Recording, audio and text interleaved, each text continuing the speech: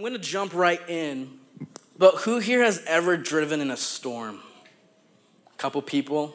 You know those storms where you're driving and you literally can't see through the windshield, right? Where it's just like, it's pouring rain and it's just blurry and you have no idea what you're going to do. I remember as a kid being in the car when this happens and just being like, this is it, I'm going to die. Like, this is my moment to be with Jesus because of rain.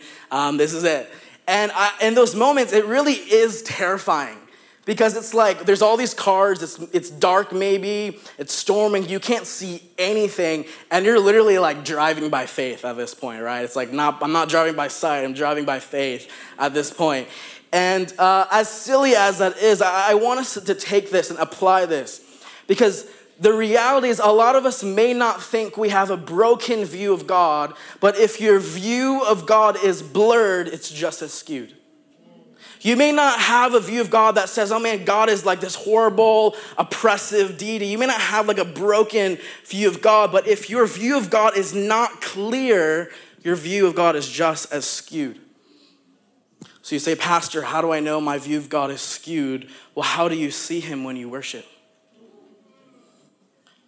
Like we were going in for 30 minutes there. How did you see him? Because it's not about how expressive you are. Anyone can fake that. Come on. Anyone can be loud. Anyone can be passionate. But in your heart, how did you see him? Let's go to Revelation chapter 5, verse 11 to 14. I want to take you guys somewhere. Who loves the book of Revelation? Dang, there's a lot of people. That Revelation isn't all about end times and dragons and all that stuff. It's about the beauty of Jesus. And I did this practice one time when I was studying Revelation, and I wrote down every single song that was sung to Jesus. Every single thing that was released about Jesus, I wrote it down in my journal, and I just started meditating on it. I started declaring it back to Jesus. And it awakened my heart to actually worship him. It awakened my heart to actually see him. And so Revelation chapter 5, let's just read this real quick, verse 11 to 14. It says this, then I looked and heard the voice of many angels numbering thousands upon thousands and 10,000 times 10,000. They encircled the throne and the living creatures and the elders in a loud voice. Okay, they weren't whispering. In a loud voice, they were saying, worthy is the Lamb. Say worthy. Worthy is the Lamb who was slain to receive power and wealth and wisdom and strength and honor and glory and praise. Then I heard every creature in heaven and on earth and under the earth and on the sea and all that is in them saying, to him who sits on the throne and to the Lamb be praise and honor and glory and power forever and ever. The four living creatures said, amen. Say amen. And the elders fell down and worshiped. So I want to ask us this question. Why does our worship on earth look different than worship in heaven? You ever thought about this?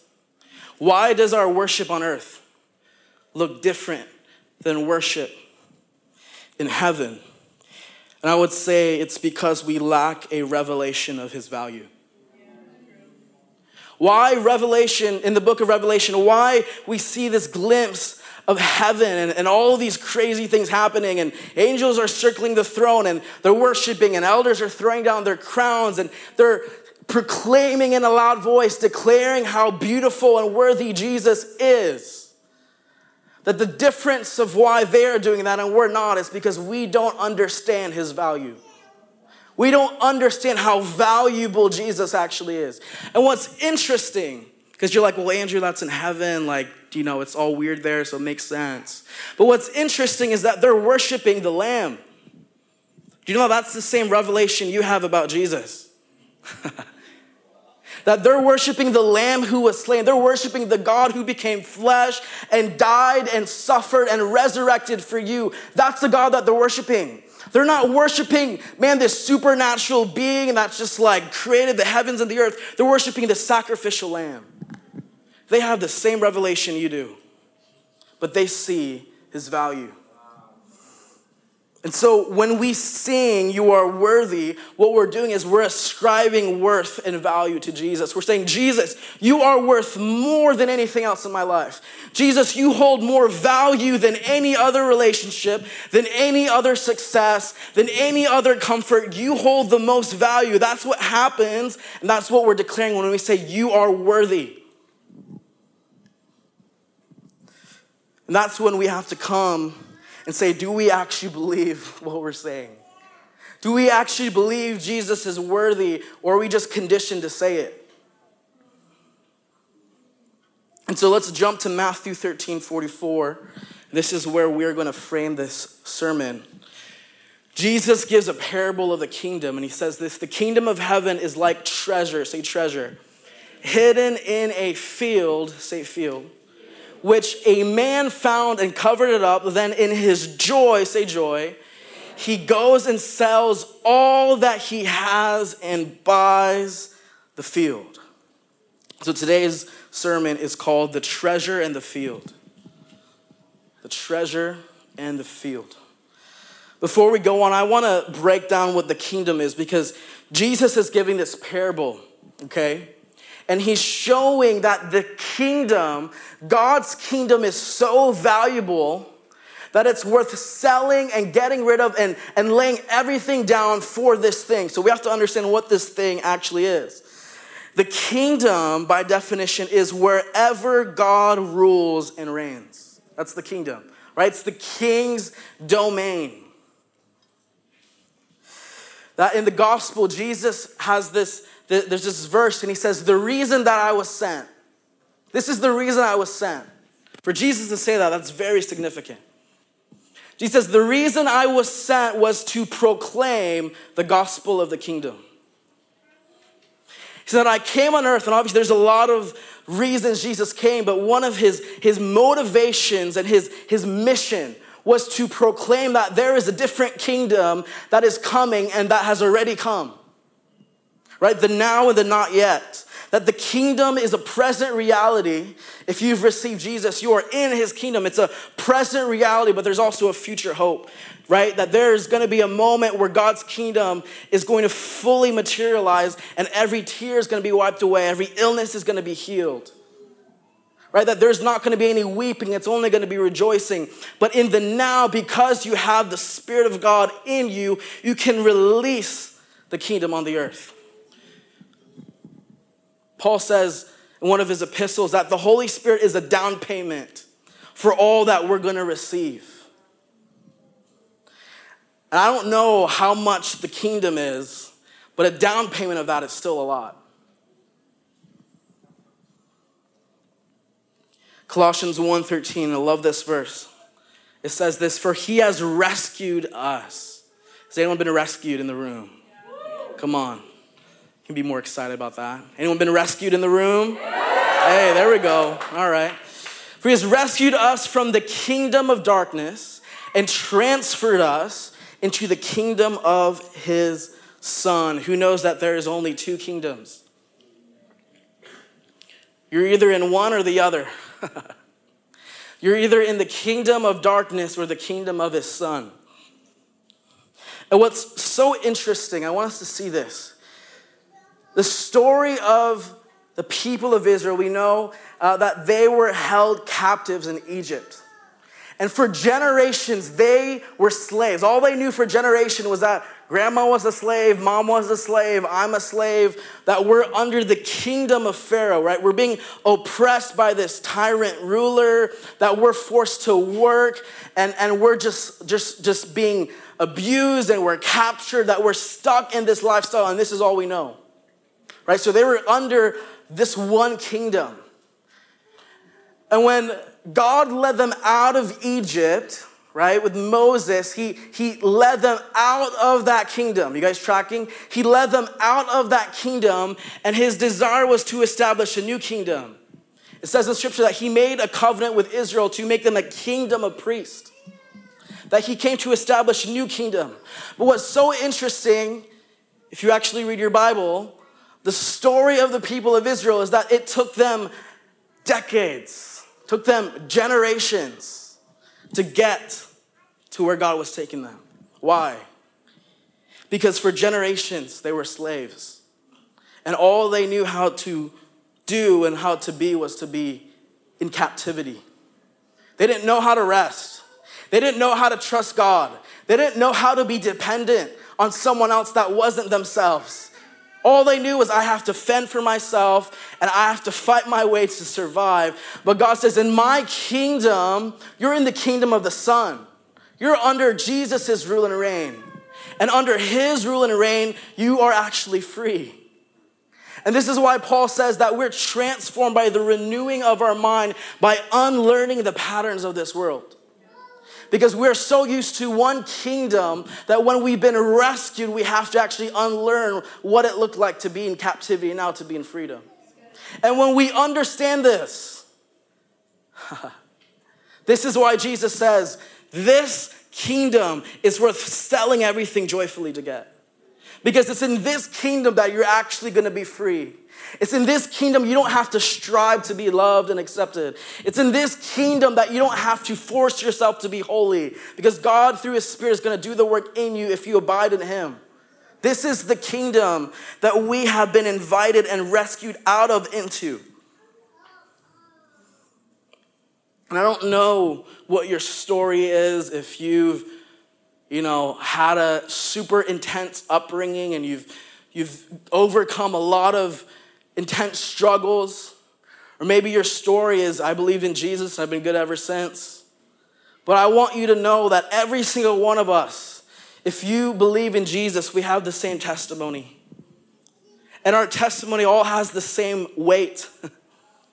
That we were once in the kingdom of darkness and we've been rescued from that. And we've been grafted, we've been invited, we've been brought into the kingdom of Jesus. Every single one of us has that same testimony. So the first thing I want to talk about today is the treasure. The treasure. The treasure, as we see in Matthew, is the kingdom, but I want to frame it that the treasure is the kingdom, but specifically the treasure is Jesus. Because who knows, wherever the kingdom is, so is the king. Wherever the king is, so is the kingdom. Because wherever he is, so does his rule and reign come. And so in the parable, the treasure is Jesus. And I want us to see this, that what satisfies you ends up becoming what you value. What satisfies you is what you start to value, whether good or bad. And if you don't value Jesus, it's because you are not being satisfied by him. When I was younger, I had this quote that I had a sticky noted on my bed, next to my bed, and I would read it every day when I woke up. And it's a quote by Piper, and I'm not a crazy Piper person, but this quote is so, so good. He says this: God is the most glorified in you when you are the most satisfied in him. That God's glory is released from your life. That God overflows out of you when you are the most satisfied in him. And I think the problem is a lot of us are trying to glorify God. And a lot of us are trying, man, I want my worship to be expressive. Like that's maybe your goal. You come in here and you see these people and you're like, man, they're so free and so expressive. And maybe your goal is, man, I want to worship like them, which is not a bad desire. But the root here isn't what you do out, it's what happens in. And the reality is that you have to be satisfied in God. Because otherwise, you're just inviting someone into a fake relationship. Ooh. Imagine there's this girl you like. You're like, yeah, this is my girlfriend. Never spent time with her. Yeah, like she really likes me. Don't even know her middle name. And you tell someone, hey, meet my girlfriend. That's how some of us look. Can I convict you guys this morning? Okay. Give me permission. But God is most glorified in you when you are most satisfied in him. When you see his value, when the windshield is clear, you are willing to give up everything you have to attain him. And I'll be honest with you guys, sacrifice is hard. It's taxing, it's inconvenient. There's things that God's like, Andrew, you gotta do this. I'm like, I don't wanna do that. Jesus, I don't wanna do that. I'll pray, I'm like, God, can you just make it happen without me? Right, has anyone been there? God, I don't wanna confront this person. That sacrifice is hard. But who knows, when you are in love, you're willing to give anything up to be with the one you love. When you are in love with someone, right? I'm in love with my wife, and there's things I don't want to do. I don't want to take out the trash. I don't want to do the dishes. Come on. But when you love someone, you're willing to give some things up. Otherwise, it's not love. Do you guys want to know the first time love? Do you guys know the first time love was used in Scripture? The context. You think it's in the Garden of Eden. Adam's walking in the cool of the day. It's like, I love this flower. You think that's it? Maybe. Maybe it's Jesus, for God so loved the world. But the first time love is used in Scripture is when Abraham had to sacrifice his son. That was the first time love was used in Scripture. And what's so interesting, because this story is insane. Like, it's mind-blowing to me. It's like you wait your whole life to finally have a kid. God miraculously gives you a kid through a miracle, that this is the promise of God that you've been waiting for, and it's finally fulfilled. You live with him for a couple years. This is my son. Playing catch, having fun. And God's like, hey, I need you to do this one thing.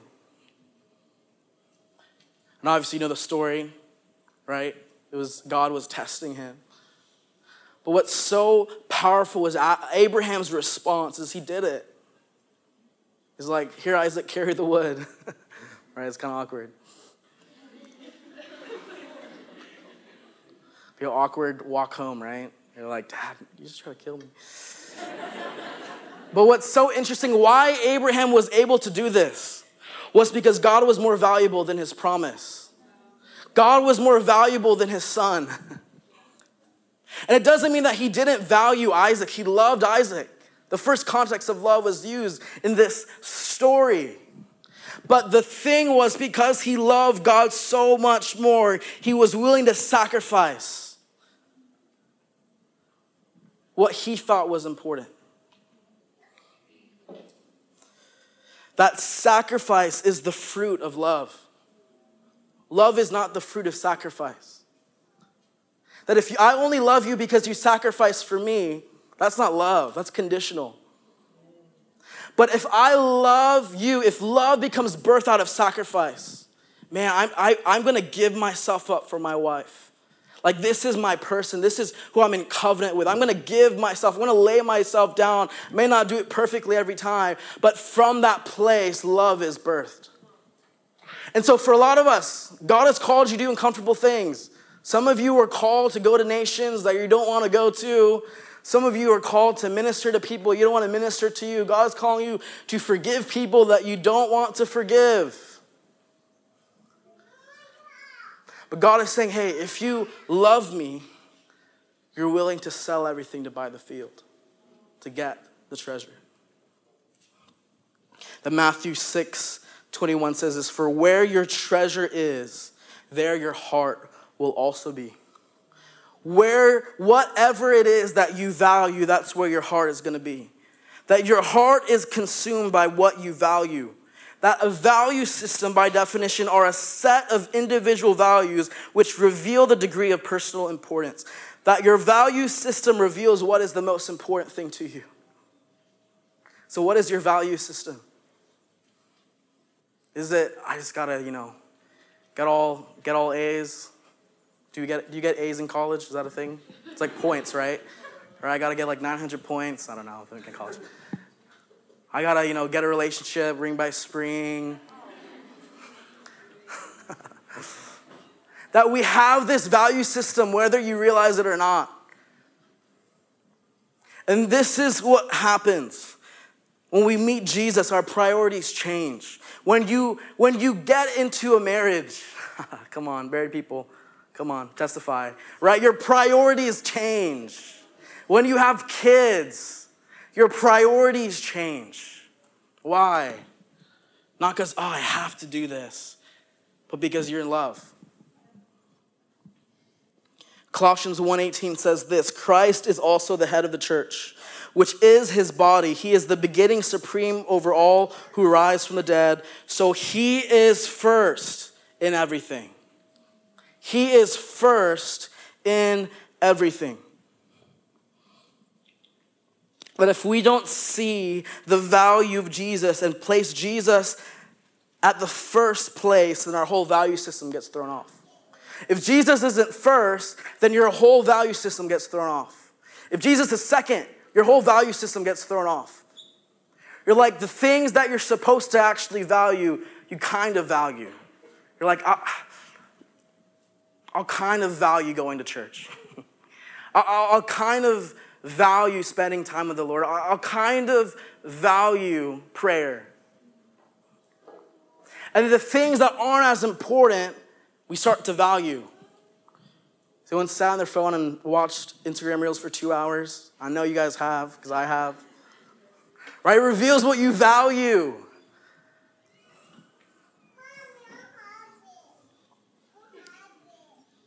That if we don't see the value of Jesus, our whole value system is thrown up, because everything flows from the head. Everything flows from top down. And so what happens is in turn we start to value, what we start to value becomes distorted. We spend time and give attention to the wrong things. We pursue the wrong goals. We satisfy ourselves with temporary things. That you can go 30 years in your Christian life and still not do what God has called you to do.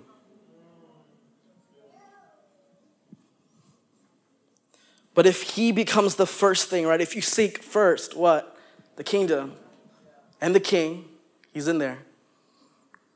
Everything else will be added.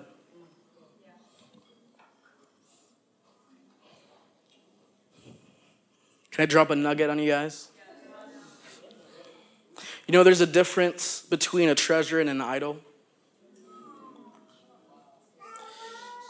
A treasure is something that already has value. You want the treasure because it already has value. It's already valuable. But an idol is something you have to give value. You have to give it worth. Right? Worship. You have to give it worth. And this is what's interesting. The people of Israel, they were rescued from captivity. They get the 10 Commandments. Moses goes up to the mountain. He comes down and they did what? They worshiped a golden calf. And you're like, man, why did they do that? That's dumb, right? But why they did that was because that's all they did. They worshiped idols in Egypt. That's what they're used to. That's what they're accustomed to. This is just what we know. This is what grandma did. Right? She worshiped a golden something. And so like this is just what they knew. But who knows, an idol doesn't have any value. You give it value. But God is saying, hey, when you see this treasure, you don't have to add anything to it. You don't have to give it value because it already is valuable. And you know how exhausting it is to have to constantly give value to something? That there's idols in our life that we're addicted to. And it's exhausting. You know what I'm saying. It's exhausting because you're constantly having to give it value. Yeah. But the beauty of Jesus is he's already the most valuable thing. All you have to do is see it. The Revelation 2, 3-4, this verse marked my life. To give you guys some context, Jesus is speaking to the church of Ephesus. And the church of Ephesus, right, we have the book of Ephesians, which was Paul's letter to the church of Ephesus. We know that Paul lived with these people, right? Paul was their pastor for a season. It's pretty epic. Right? They were taught the gospel. They had amazing theology. They had good doctrine. They endured persecution. Like, this is a pretty good church, right? Revelation 2, 3-4 says this. You have persevered and have endured hardships for my name. That's pretty good. You have not grown weary. It's pretty good. But then he says this, yet I hold this against you. Imagine Jesus said, hey, you've done all these things right, but I hold this thing against you. This is what he says. You have forsaken the love you had at first. That you had really good theology. Who knows? You can have really good theology, but be really messed up. You can have airtight doctrine and post-trib, pre-trib, whatever, but you can still fall and live in sin. That you can endure, you can come to church every week and say, I'm not gonna walk away from Jesus. You can endure. But Jesus says, through it all, you have forgotten. You have forsaken. The word forsaken, the root word, actually means divorce. You have divorced yourself from the love you had at first.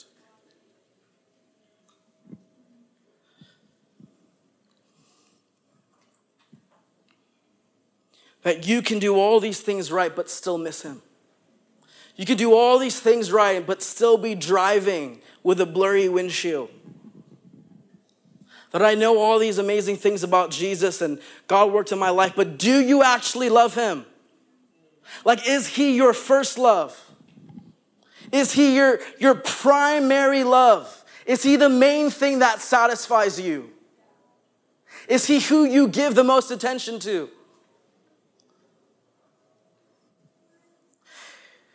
Because sacrifice becomes an overflow of love. It's a fruit of love. And if we are not following and worshiping and studying from love, then we're just worshiping an idol.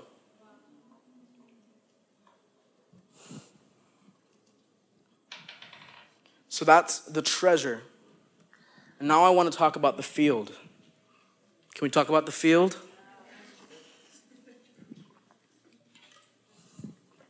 All right.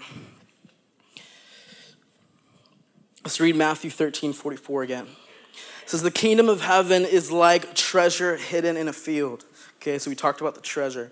When a man found it, he hid it again, and then in his joy went and sold all that he had and bought that field.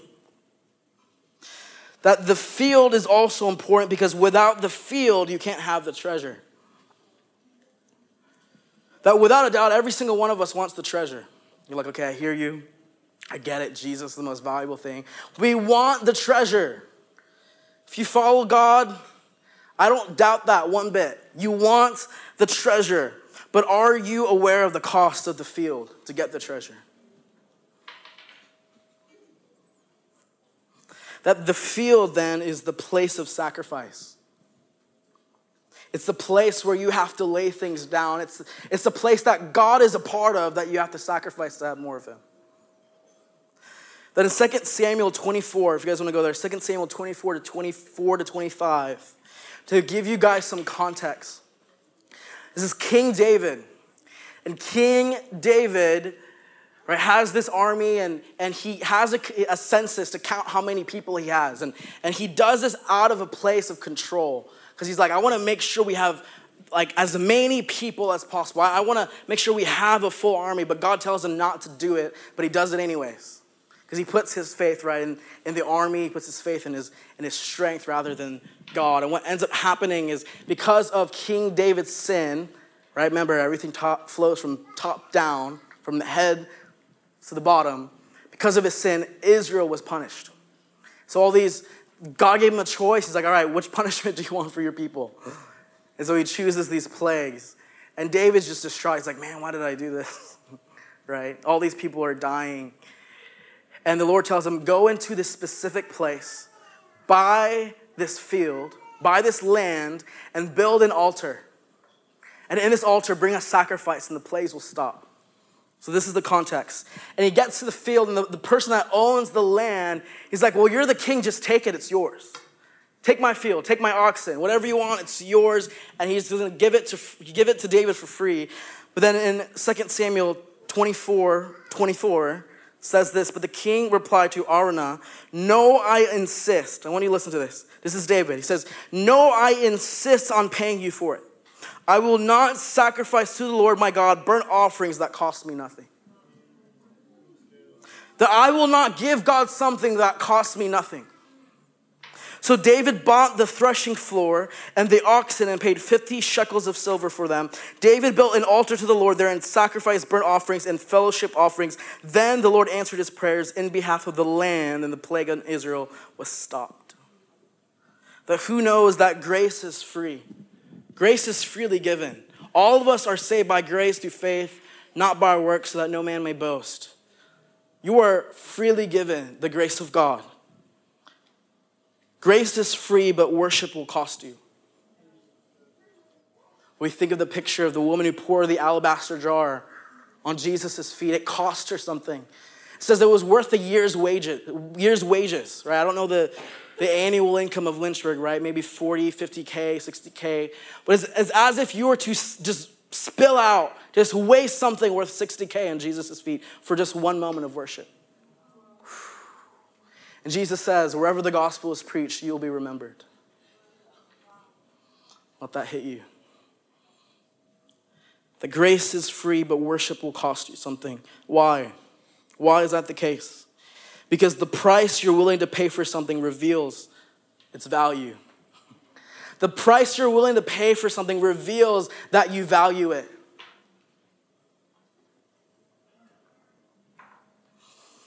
And so in the story, David purchases a field, but specifically a threshing floor. Right? This idea and this picture of a threshing floor is used throughout Scripture. And a threshing floor, to give you guys some context, a threshing floor in Scripture is a place of separation and revelation. A place where the harvest was prepared by separating the grain from the useless straw for the purpose of exposing and collecting the most valuable part of the crop. So to give you guys a picture, we might have a picture, but it's almost like this part of the land, there we go, where they throw in the harvest. And in the harvest, you can't really pick everything individually. And so there's the grain, and sometimes there's just wheat and grass. And they get these oxen, and they go in a circle on the threshing floor, and they stomp out all the things. And at the end, once everything is pressed down, you can separate what is valuable and what is not valuable. This is where David brought the sacrifice. That the field reveals what holds real value in our lives. Right? It's a place of separation. That every single one of us has a field. It's a place of sanctification and sacrifice. But it's the place that results in increase and intimacy with Jesus. That there are things that God is a part of. That you already have Jesus. But there's a deeper level of intimacy that says, Jesus, I want to be a part of wherever you're a part of. That for some of us, your trials are a field. Your current trial is a field. Your family is a field. Your church is a field. Your quiet time is a field. Your relationships are a field. Your calling is a field. That these are the things you have to pay a price for, but in return reaps a reward. So I want to tell you today, church, buy the field. That Jesus is worthy. He is the most valuable treasure you will ever gain. That in Matthew 13, it says the person joyfully sold all that he had to buy the field because the treasure was hidden in it. Who knows that joy isn't a feeling, it's a perspective. You think joy is a feeling. Joy can manifest as a feeling, but joy is not a feeling, it's a perspective. It says in Scripture that Jesus said about Jesus that there was a joy set before him that allowed him to endure the field, to endure the cross, right? The place of trial. That it was joy that allowed him to endure that suffering. And that joy was us. We were what was on the other side of the cross, that Jesus was so joyful to endure, to see that his people can now be brought into right relationship with him. This was the joy. This was the perspective. So in the same way, when we see these things in our life, that's like, man, This is going to push me. This is going to require sacrifice. This is going to be very sanctifying, but I know in the middle of it, Jesus is in the field. The treasure is in the field. And because, like we just talked about, the value of Jesus, the perspective that you have of how valuable Jesus is, then joyfully you can lay it down. That's the perspective that says Jesus is my first love and takes the first place in my life, no matter the cost. The worship team, you guys can come up. I'm going to end in Philippians 3:7-8. It says this. I once thought these things were valuable. This is Paul. I once thought these things were valuable, but now I consider them worthless because of what Christ has done. Yes, everything else is worthless when compared with the infinite value of knowing Christ Jesus, my Lord. For his sake, I've discarded everything else, counting it all as garbage so that I could gain Christ.